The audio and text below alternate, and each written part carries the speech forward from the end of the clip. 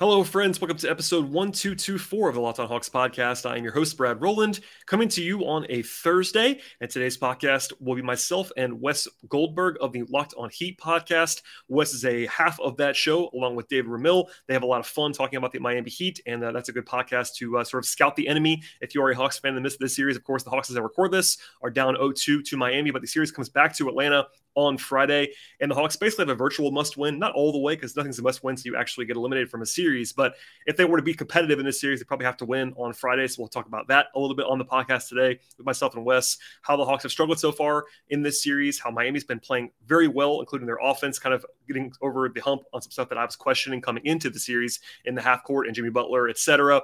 And at the end of the podcast, you'll hear Wes talk about some stuff about the Hawks' future when he asked me a bunch of questions about how the Hawks roster might change if they were to lose this series, etc. So a lot of content coming your way on this show in crossover fashion. Programming note, probably the last podcast in between Game 2 and Game 3. And then we'll have a new show, as we always do, after Game 3. I'll be in the building, so a little bit delayed probably on that episode Friday night into Saturday, but it will be here on your podcast player. And the best way to find the podcast always is to subscribe on the platform of your choice, whether it be Apple Podcasts, Spotify, YouTube, if you want to watch me on this particular video platform, Google Podcasts, Stitcher, etc. Thank you for the support going all the way back to the regular season and also throughout this playoff run. And hopefully it'll be a long one for the Hawks into the offseason, etc. And without further delay, you'll hear the intro now, and then I'll be back with myself and Wes Goldberg talking about the Hawks and the Heat. You are Locked On Hawks, your daily Atlanta Hawks podcast, part of the Locked On Podcast Network. Your team every day.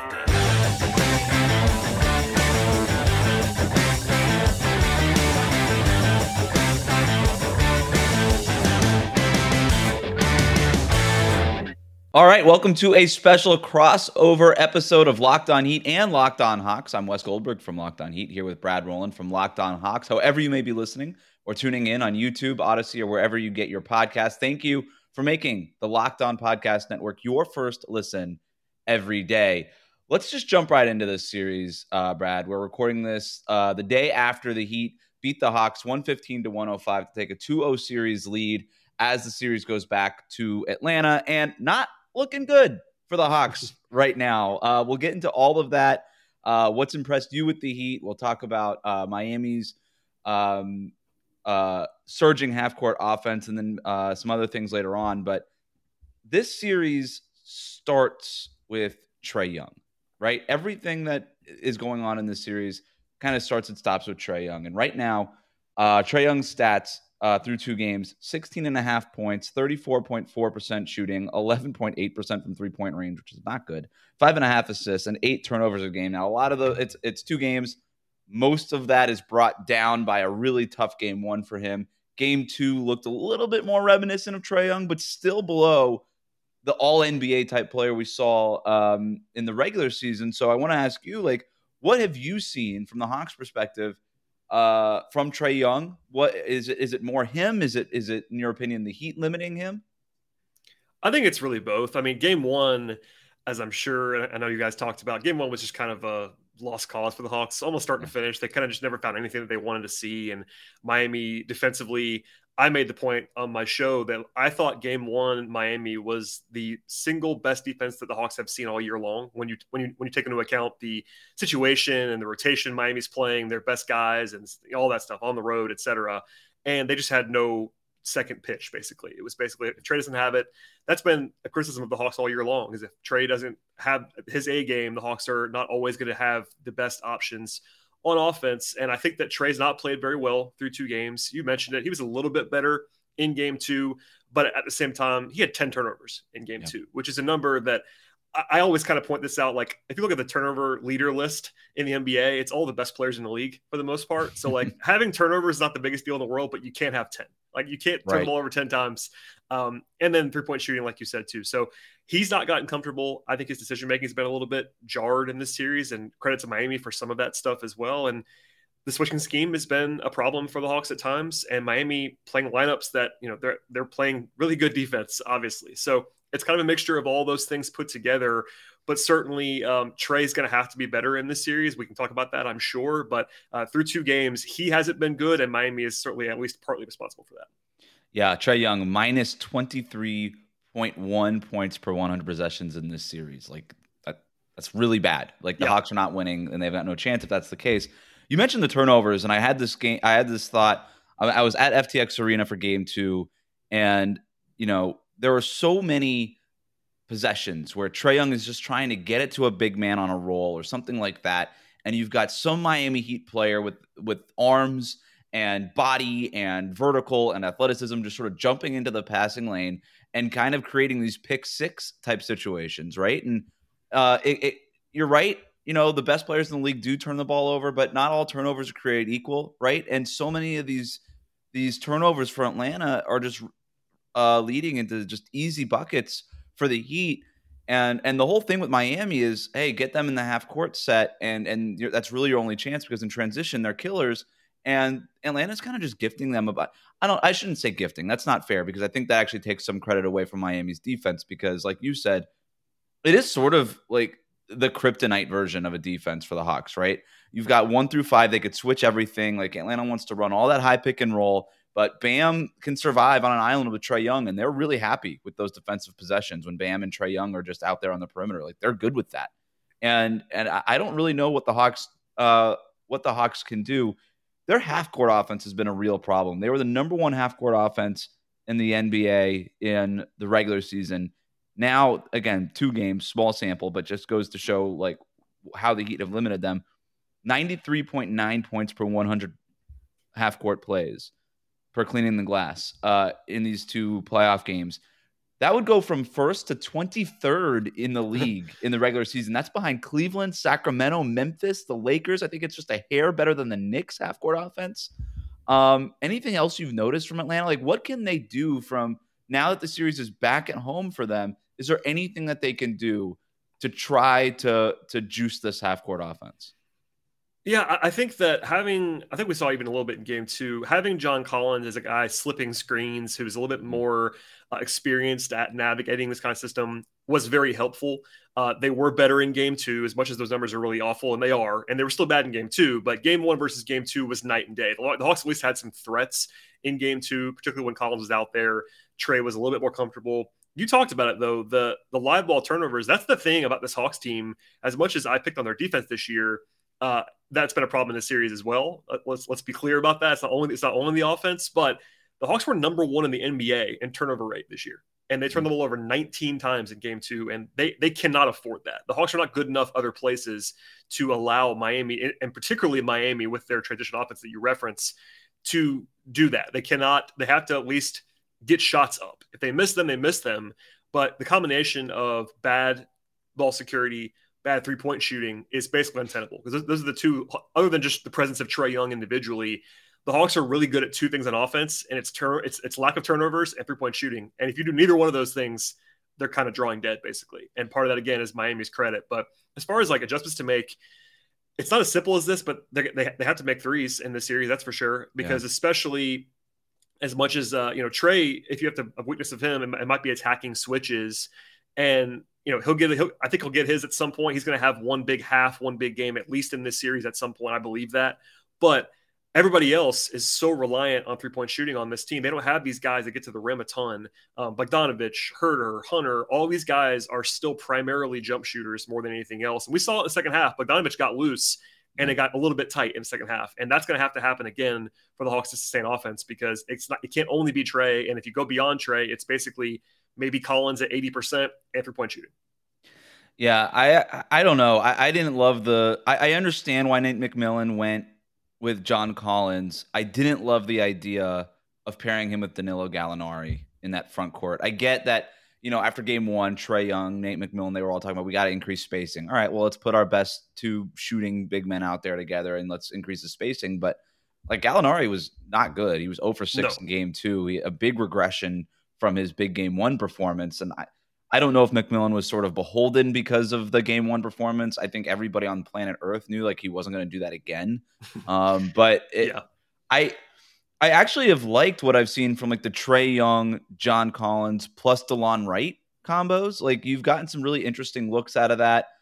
They were plus 12 in 10 and a half minutes almost in that last game. And I like DeLon Wright for them. I think he was the only player that had a positive plus minus in game 2 for the Hawks. He gives you a little bit more ball handling. Obviously, defensively, he's much more physical than somebody like Herter is, or even Bogdanovich. As important as he was on offense, like DeLon Wright in a physical series where Miami is setting the tone by basically like Jimmy Butler strangling Trae Young early in game 1 and just letting them know, hey, this is how this series is going to be played. DeLon Wright's kind of like the only Atlanta Hawk that's sort of up for it, right? Like he's like, all right, I could do this. I could play this kind of series where everybody else is shying away. I think John Collins could probably do it too if he wasn't still kind of dealing with the foot stuff that's really like clearly still bothering him. But I would lean a lot more DeLon Wright. I would consider starting him if I were Nate McMillan.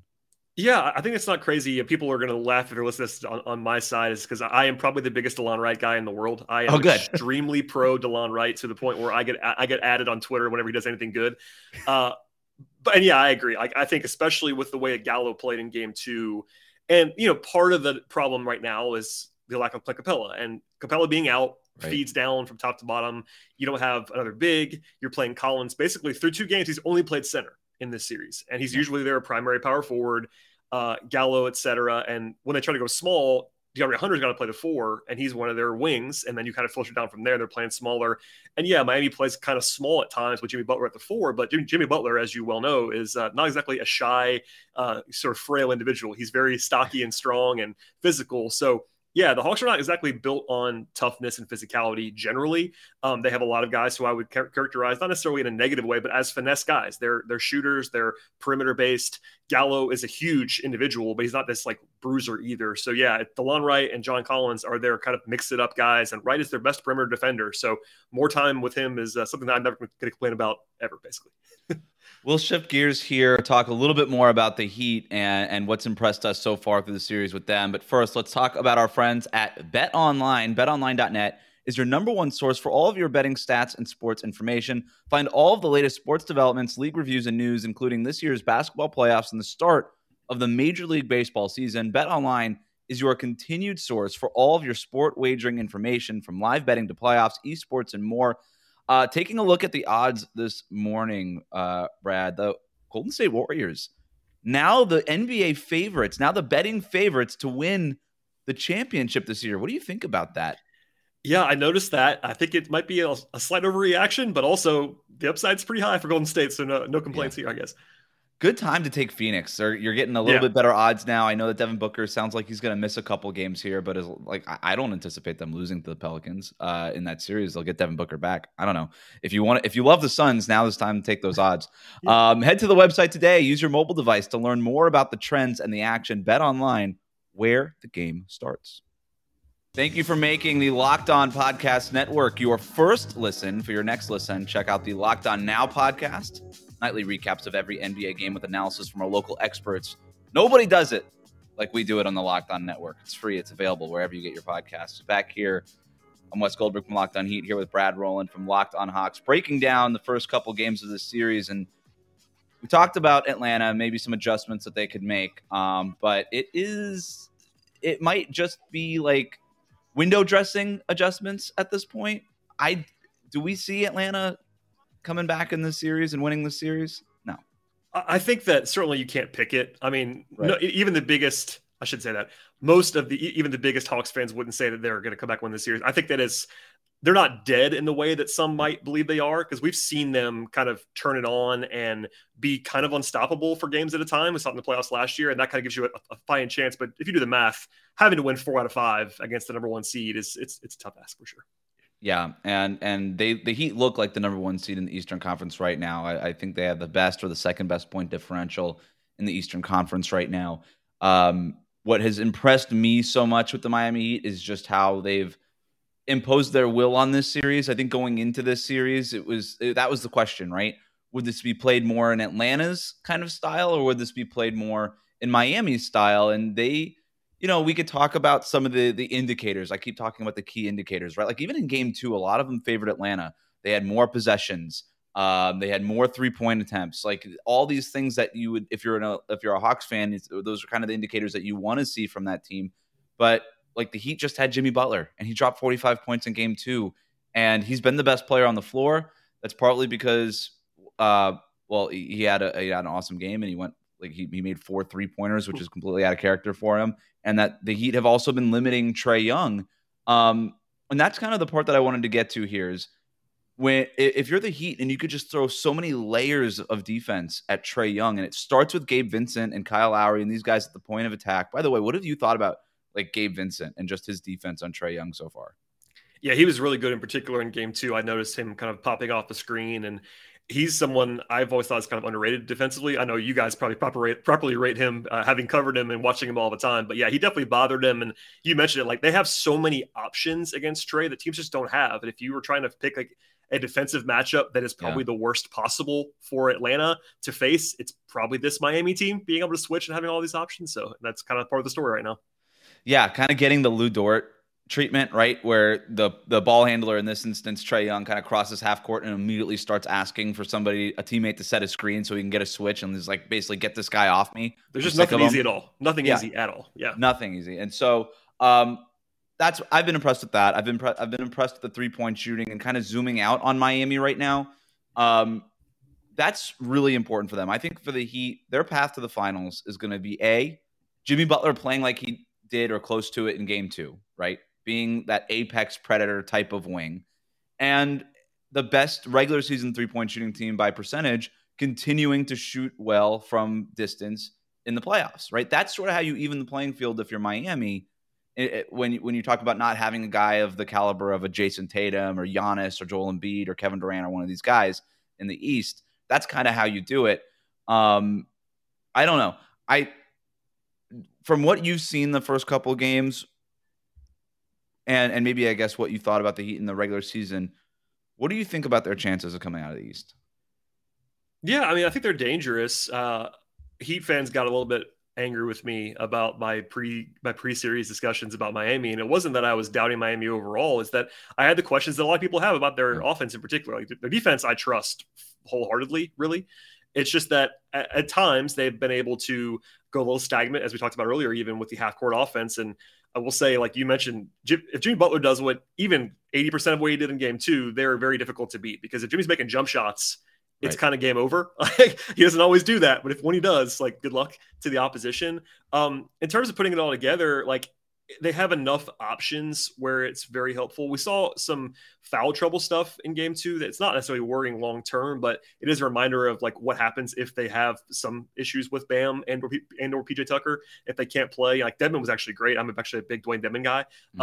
Back to his Atlanta days, but I do think that they have kind of the combinations that you would want. They have enough shooting. They have the guy who's the number one experienced guy in Jimmy. You have Lowry making all the winning plays that he does and making everybody in Atlanta hate him already in the series, as you might imagine.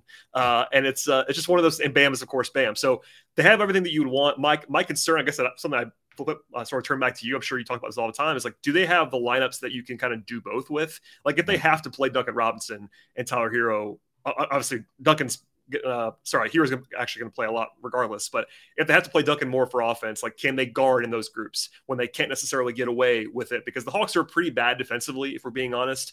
If Miami has to go more offense, can their defense hold up in the same fashion? It's kind of like those 5-man units. Do they? I mean, they certainly have one or two, but do they have the balance when everybody has to play more minutes when it's not quite as easy on offense?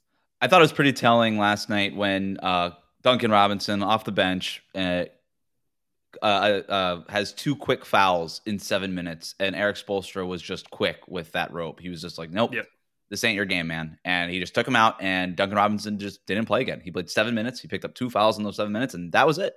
After he was incredible in game 1 too. That's the crazy thing. That's something about Spoelstra is he's willing to do that, because a lot of coaches, after they watch Duncan in game 1, are not going to play him 7 minutes in game 2 no matter what. It's just what it is. I mean, we kind of saw the same version of that, right? With Nate McMillan playing Danilo Gallinari down the stretch when, I didn't even say this stat in the first segment, but Collins and Gallo together were outscored by 9 points in their time together. That's bad. That's very bad in the short amount of time that they played together. And you get to have that when you're Eric Spoelstra and you're the second longest tenured coach in the league, and you have the resume that he has. That's kind of part of coaching, is that if you kind of have that autonomy to do those kinds of things and make those decisions. Also part of it too is Caleb Martin didn't play any real minutes. He played in garbage time in game 1, didn't play any meaningful minutes. But in game 2, Spo went to him early when Duncan Robinson got into foul trouble, and then Bam and PJ Tucker got into foul trouble. So he's just started playing Caleb Martin, and he played a bunch of important minutes for them. When he didn't play any important minutes in game 1, we still haven't seen Victor Oladipo. Like, there are guys that Spo can go to. They're so deep. They have so many options here. They have so many different ways that they can play. A lot of different lineup options. One thing that I did want to talk about is kind of the trend line of this half-court offense, because this has sort of been the Achilles heel for the Heat all year long. For most of the season, they were just at league average as far as half-court offense. And as we know, in the playoffs, things tend to slow down. You need to be able to generate points in the half-court setting. You need to get good shots, and the Heat had a hard time with that. But once the Heat sort of revamped their rotation after that 4-game skid that was headlined by the sideline kerfuffle thing and all and everything that happened there, like they completely scrapped the rotation and rebuilt it around the central premise of getting Jimmy Butler in space. And Jimmy Butler plays more minutes at the 4 now with 3 shooters instead of 2 shooters. It's Kyle Lowry, Tyler Hero, Max Strus, or Duncan Robinson, or Gabe Vincent out there. Sometimes Caleb Martin, depending on the matchup. And Miami's half-court offense is basically taken off. Over the final 7 games of the regular season, the Heat had the second-best half-court offense in the league. They were scoring 110.8 points per 100 half-court plays, which would have been far and away the best half-court offense. Again, small sample, but we're talking about trend lines here. And in the playoffs, it's been much of the same. They've been scoring 109.6 points per 100 half-court plays. So right there, with what they finished the regular season as, I don't anticipate them scoring at like historic levels in the half-court, going like when they start playing tougher defenses as the playoffs go on. But that's a good trend, right? Like, that's a good sign if you're Miami, is playing Jimmy Butler kind of the way that the Heat used LeBron when they had him, the way that Milwaukee likes to use Giannis in a lot of cases. It's sort of just put Jimmy Butler at the 4, surround him with shooting, and let him go to work. And in game 2 against Atlanta, like, there were so many possessions where it was just Jimmy Butler in the middle of the floor getting to do whatever he wanted to do. Dribble, spin, put an elbow into some poor Atlanta Hawks chest. Like, he was just able to do it all. Yeah, the theory of that really makes a lot of sense, especially when you just see what Jimmy's been able to do with space around him. And I will stress that, this is not the most difficult matchup for the theory of that. The Hawks are perhaps the worst defensive team in the playoffs, if you look at their numbers from this season, especially without Capella. So, like, I'll be interested to see if they win the series as expected at this point, if Miami can continue this in the next round, because if we're just, again, I'm not trying to pick on the Hawks, but like beyond DeAndre Hunter, they don't really have any options to guard Butler. We saw They went to TLC, they went to Bogdanovich. They had no chance against Jimmy Butler in space. So, like, credit to Miami for taking advantage of that. But also at the same time, I don't know what that actually tells you long term. It certainly is not a bad sign. And you know what better than I do about their pre-series production. But I guess the question would be, like, can they also hold up defensively when you do that? And especially if you're playing like Hero Robinson together and all those questions that everybody else has. They're good questions. Depending on what happens, I mean, I fully expect the Heat to get through the series, whether it's 4 games, 5 games, whatever it is. I don't know who they're going to play in the second round. Right now, it looks like Philly. We'll see what happens when the series goes back to Toronto. But those are much more different matchups. Let's put it that way. Very different, yes. Than what the Atlanta defense presents for the Heat's offense. So we'll see. Coming up next, though, if this is the end of the season for the Hawks, what happens this offseason for Atlanta? It could be a really interesting offseason for them. But first, today's episode is brought to you by Built Bar. Built Bar is truly a standout among protein bars with its exceptional nutritional profile and so many delicious flavors. Built Bar is the favorite protein bar of many discerning fitness trainers and fitness enthusiasts alike. All Built Bars are covered in 100% real chocolate, taste better than your current protein bar, and are perfect for an after-workout snack or some needed energy in the middle of a busy day. Built Bars are low in calories and carbs. They're high in fiber. They're packed with protein. Check out these macros. Most Built Bars contain 130 calories, 4 grams of sugar, 4 net carbs, and 17 grams of protein. If you compare that to most protein bars, Built Bars are a clear winner. Plus, they come in great flavors such as mint brownie, raspberry, salted caramel, cookies and cream, and more. And they have delicious new flavors coming out all the time, so check out Built.com often. And if you haven't tried the Puffs, then you're missing out on one of Built Bar's best tasting products. Puffs are the first ever protein-infused marshmallow, They're fluffy, they're covered in 100% real chocolate, and they come in churro, coconut marshmallow, banana, cream pie, and other flavors. So here's the offer. Go to Built.com, use the promo code LOCKED15, and get 15% off on your order. Again, use the promo code LOCKED15 for 15% off at Built.com.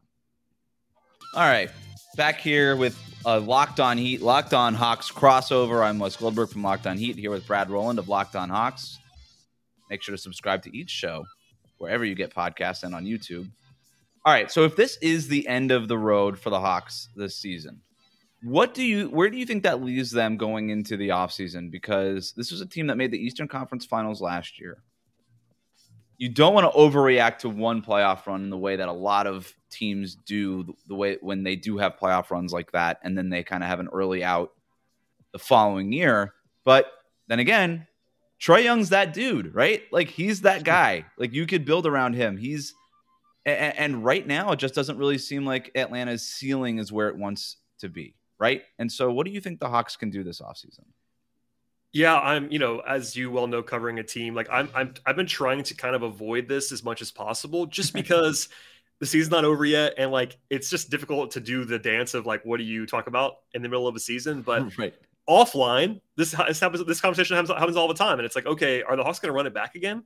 Basically, is the broad question, because after their conference finals run last year, they basically ran it back. There were tweaks on the margins, but all of the core guys came back. They paid Kevin Huerter, they paid John Collins, and they just basically pressed the button like, all right, let's just do this again. Hope for internal improvement, and we'll do this again. And, with, of course, some hiccups along the way, like they just weren't as good this season in the regular season, and now so far through 2 games anyway in the playoffs. And part of that's injuries. Capella's been out, all that stuff. But I find it hard to believe that this front office and this owner in particular are going to be like, okay, let's just run it back again after what happened this year. Like Travis Schlenk kind of made some made the rounds nationally about like, should I have paid all of these guys? And he said that on the record, on the radio, like early in the season. I'm sure you even heard it. It became national news.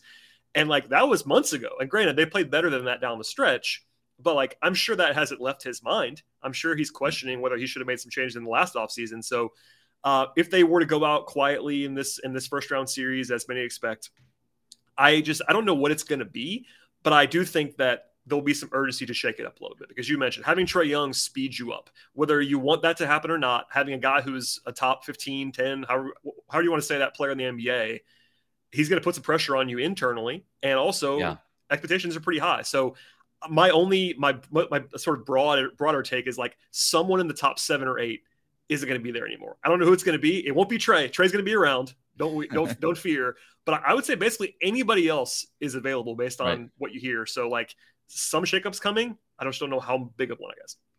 Yeah, hopefully it's better than the Cam Reddish for Kevin Knox exchange. That was a Reddish for a first-round pick exchange. I want to be. It's very funny because like, and you see that now. Like Cam didn't even play in New York, and kind of got a little bit of a feeling of why that happened.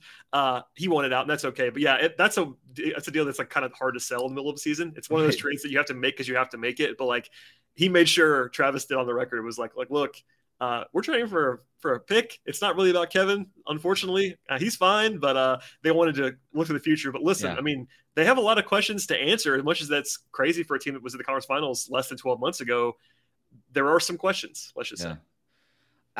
Look, Trae Young had a career year, right? And he was awesome. He's the reason why the Hawks are in the playoffs. There's no doubt about it. And he's the superstar. If they go out in the first round the way that it looks like that's going to happen, then he's going to get a lot of blame, right? Like that's just the way it is when you're the superstar. But he shouldn't. It's not his fault. He's doing everything he can. You just like the Hawks did not get the leap from guys like Kevin Huerter, DeAndre Hunter. Even like Clint Capella had a down year defensively. John Collins got hurt at the end of the season. Like there's a bunch of stuff that hurt them. I think I like Okongwu a lot. You're still kind of waiting for that leap to really happen with him. Like none of these other guys around Trae have kind of taken that next step forward. And so it is an interesting question is, okay, do we wait because we're still young and there's still a bunch of guys with a ton of potential here? Or have we seen enough? Or is Trae Young just so good that it doesn't really matter if they have potential because we can't wait for it. We got to go compete right away. It's such an interesting place for them to be. It's still a roster that's kind of ripe for a 2-for-1 or a 3-for-1 deal. Those are so much easier said than done, though. It's like, all right, who are you trading for? I'm glad you said that, because that's been, even going back to last year, it's like, okay, consolidation trade. It's like, all right, who's the guy that they're going to get? Yeah. I mean, they're, on one hand, I think the Hawks are actually underplayed nationally as a potential like star wants to go somewhere else destination, because they have all those pieces to trade, but that guy has to actually be available and actually has to fit on the roster. Right. So it's interesting. Like, and if you go player for player, this is not as easy as this, but like, other than Trae, how many guys on this roster overachieved this year? Zero. Basically zero. I mean, you could start, some guys maybe reach their normal level or maybe around their normal level, but nobody was like above their level this year. Right. And that's tough. I mean, somebody's got to have to overplay. And like guys like Hunter in particular was a pretty big disappointment this year overall. He was not very good. And he's the guy they pushed the chips in for. They traded 3 picks and other stuff. And that's the guy they can't afford to miss on. I'm not saying they missed so far, but it's not happened yet. Okongwu, Capella was pretty good down the stretch. I thought he was pretty awesome actually down the stretch, but early in the season wasn't quite himself. So yeah, they have some big picture questions in terms of like, do you push it in for somebody? And also some like on the margins questions about like, can you play around Trae Young without like elite defensive talent? Because we saw even with Capella on the roster and Collins, the guys who are pretty good defenders, they were 27th in defense. Like you can't win at 27th in defense ever, really. No, I mean, look, it's not rocket science how to build around Trae Young. 4 good defenders around Trae Young, period. That's how you play. Like they're trying. That's what they've been trying to do. And that's what you saw. You saw the investment. Like they spent that whole draft on DeAndre Hunter and Cam Reddish for a reason. That was the theory around like, all right, defense first, wings around Trae. Yeah. And those, Reddish is already gone and Hunter's been a little bit below the level so far. So that hurts them. And then you throw in everything else. And that's why it's sort of hard to make these deals. If you it's really hard to trade the theoretical 3-and-D guy for the actual 3-and-D guy. Right? Like there's just not a whole lot of trades like that out there, but that's really what they need to do. Like well, if you were in Atlanta, you would hear people asking if they should trade for Donovan Mitchell, which does not solve any of their problems, but he's a big name and he's very good at basketball. So there you go. Hey, I mean, they would score 150 points a game. Well, that's the thing. 160. People get mad at me. I'm like, I'm not picking on Donovan Mitchell. He's really good, but that's not the guy that I would draw up in a lab to play with Trae Young on this team. So that's all that is. Well, we'll see what happens. We got 2 more games in this series, maybe 3. We'll see what happens. I'll take the over on 2. I will say on the record, I think the Hawks are going to win one of these games at home, at least one of these games. Like they've been so good at home. Trae's going to have a 40-piece at some point. I think the math would tell you the Hawks win one. It's not impossible that they get swept, but I will take the over 4.5, Wes. All right. I'll go under. I like the sweep here. I think we're going to get maybe 1 first-round sweep, and I think I don't know what changes. You might be right. I'm not saying you're going to be definitely wrong. I just say I think they get at least 1. I'm on the record about that. Right. I'm often framed as being too negative about the Hawks. I'm not doing it this time. There it goes. They get at least 1. It's a good sign for Hawks fans when being positive about the Hawks is, we'll get 1 game in this series. Yeah. I mean, I try to leave the door open as much as possible, and I was too low on the Heat. I will say that now after 2 games, I was too low on the Heat in this series. Even if the Hawks were to come back and win this series, I think I was probably still too low on my end coming in. So, all right, may culprit to all the Heat fans. We got you on our side, Brad. That'll do it for us today. Remember to like and subscribe Locked On Heat and Locked On Hawks on YouTube or wherever you get your podcasts. Comment and leave a 5-star rating. Follow us on Twitter. Thank you for making Locked On Heat and Locked On Hawks your first listen every day.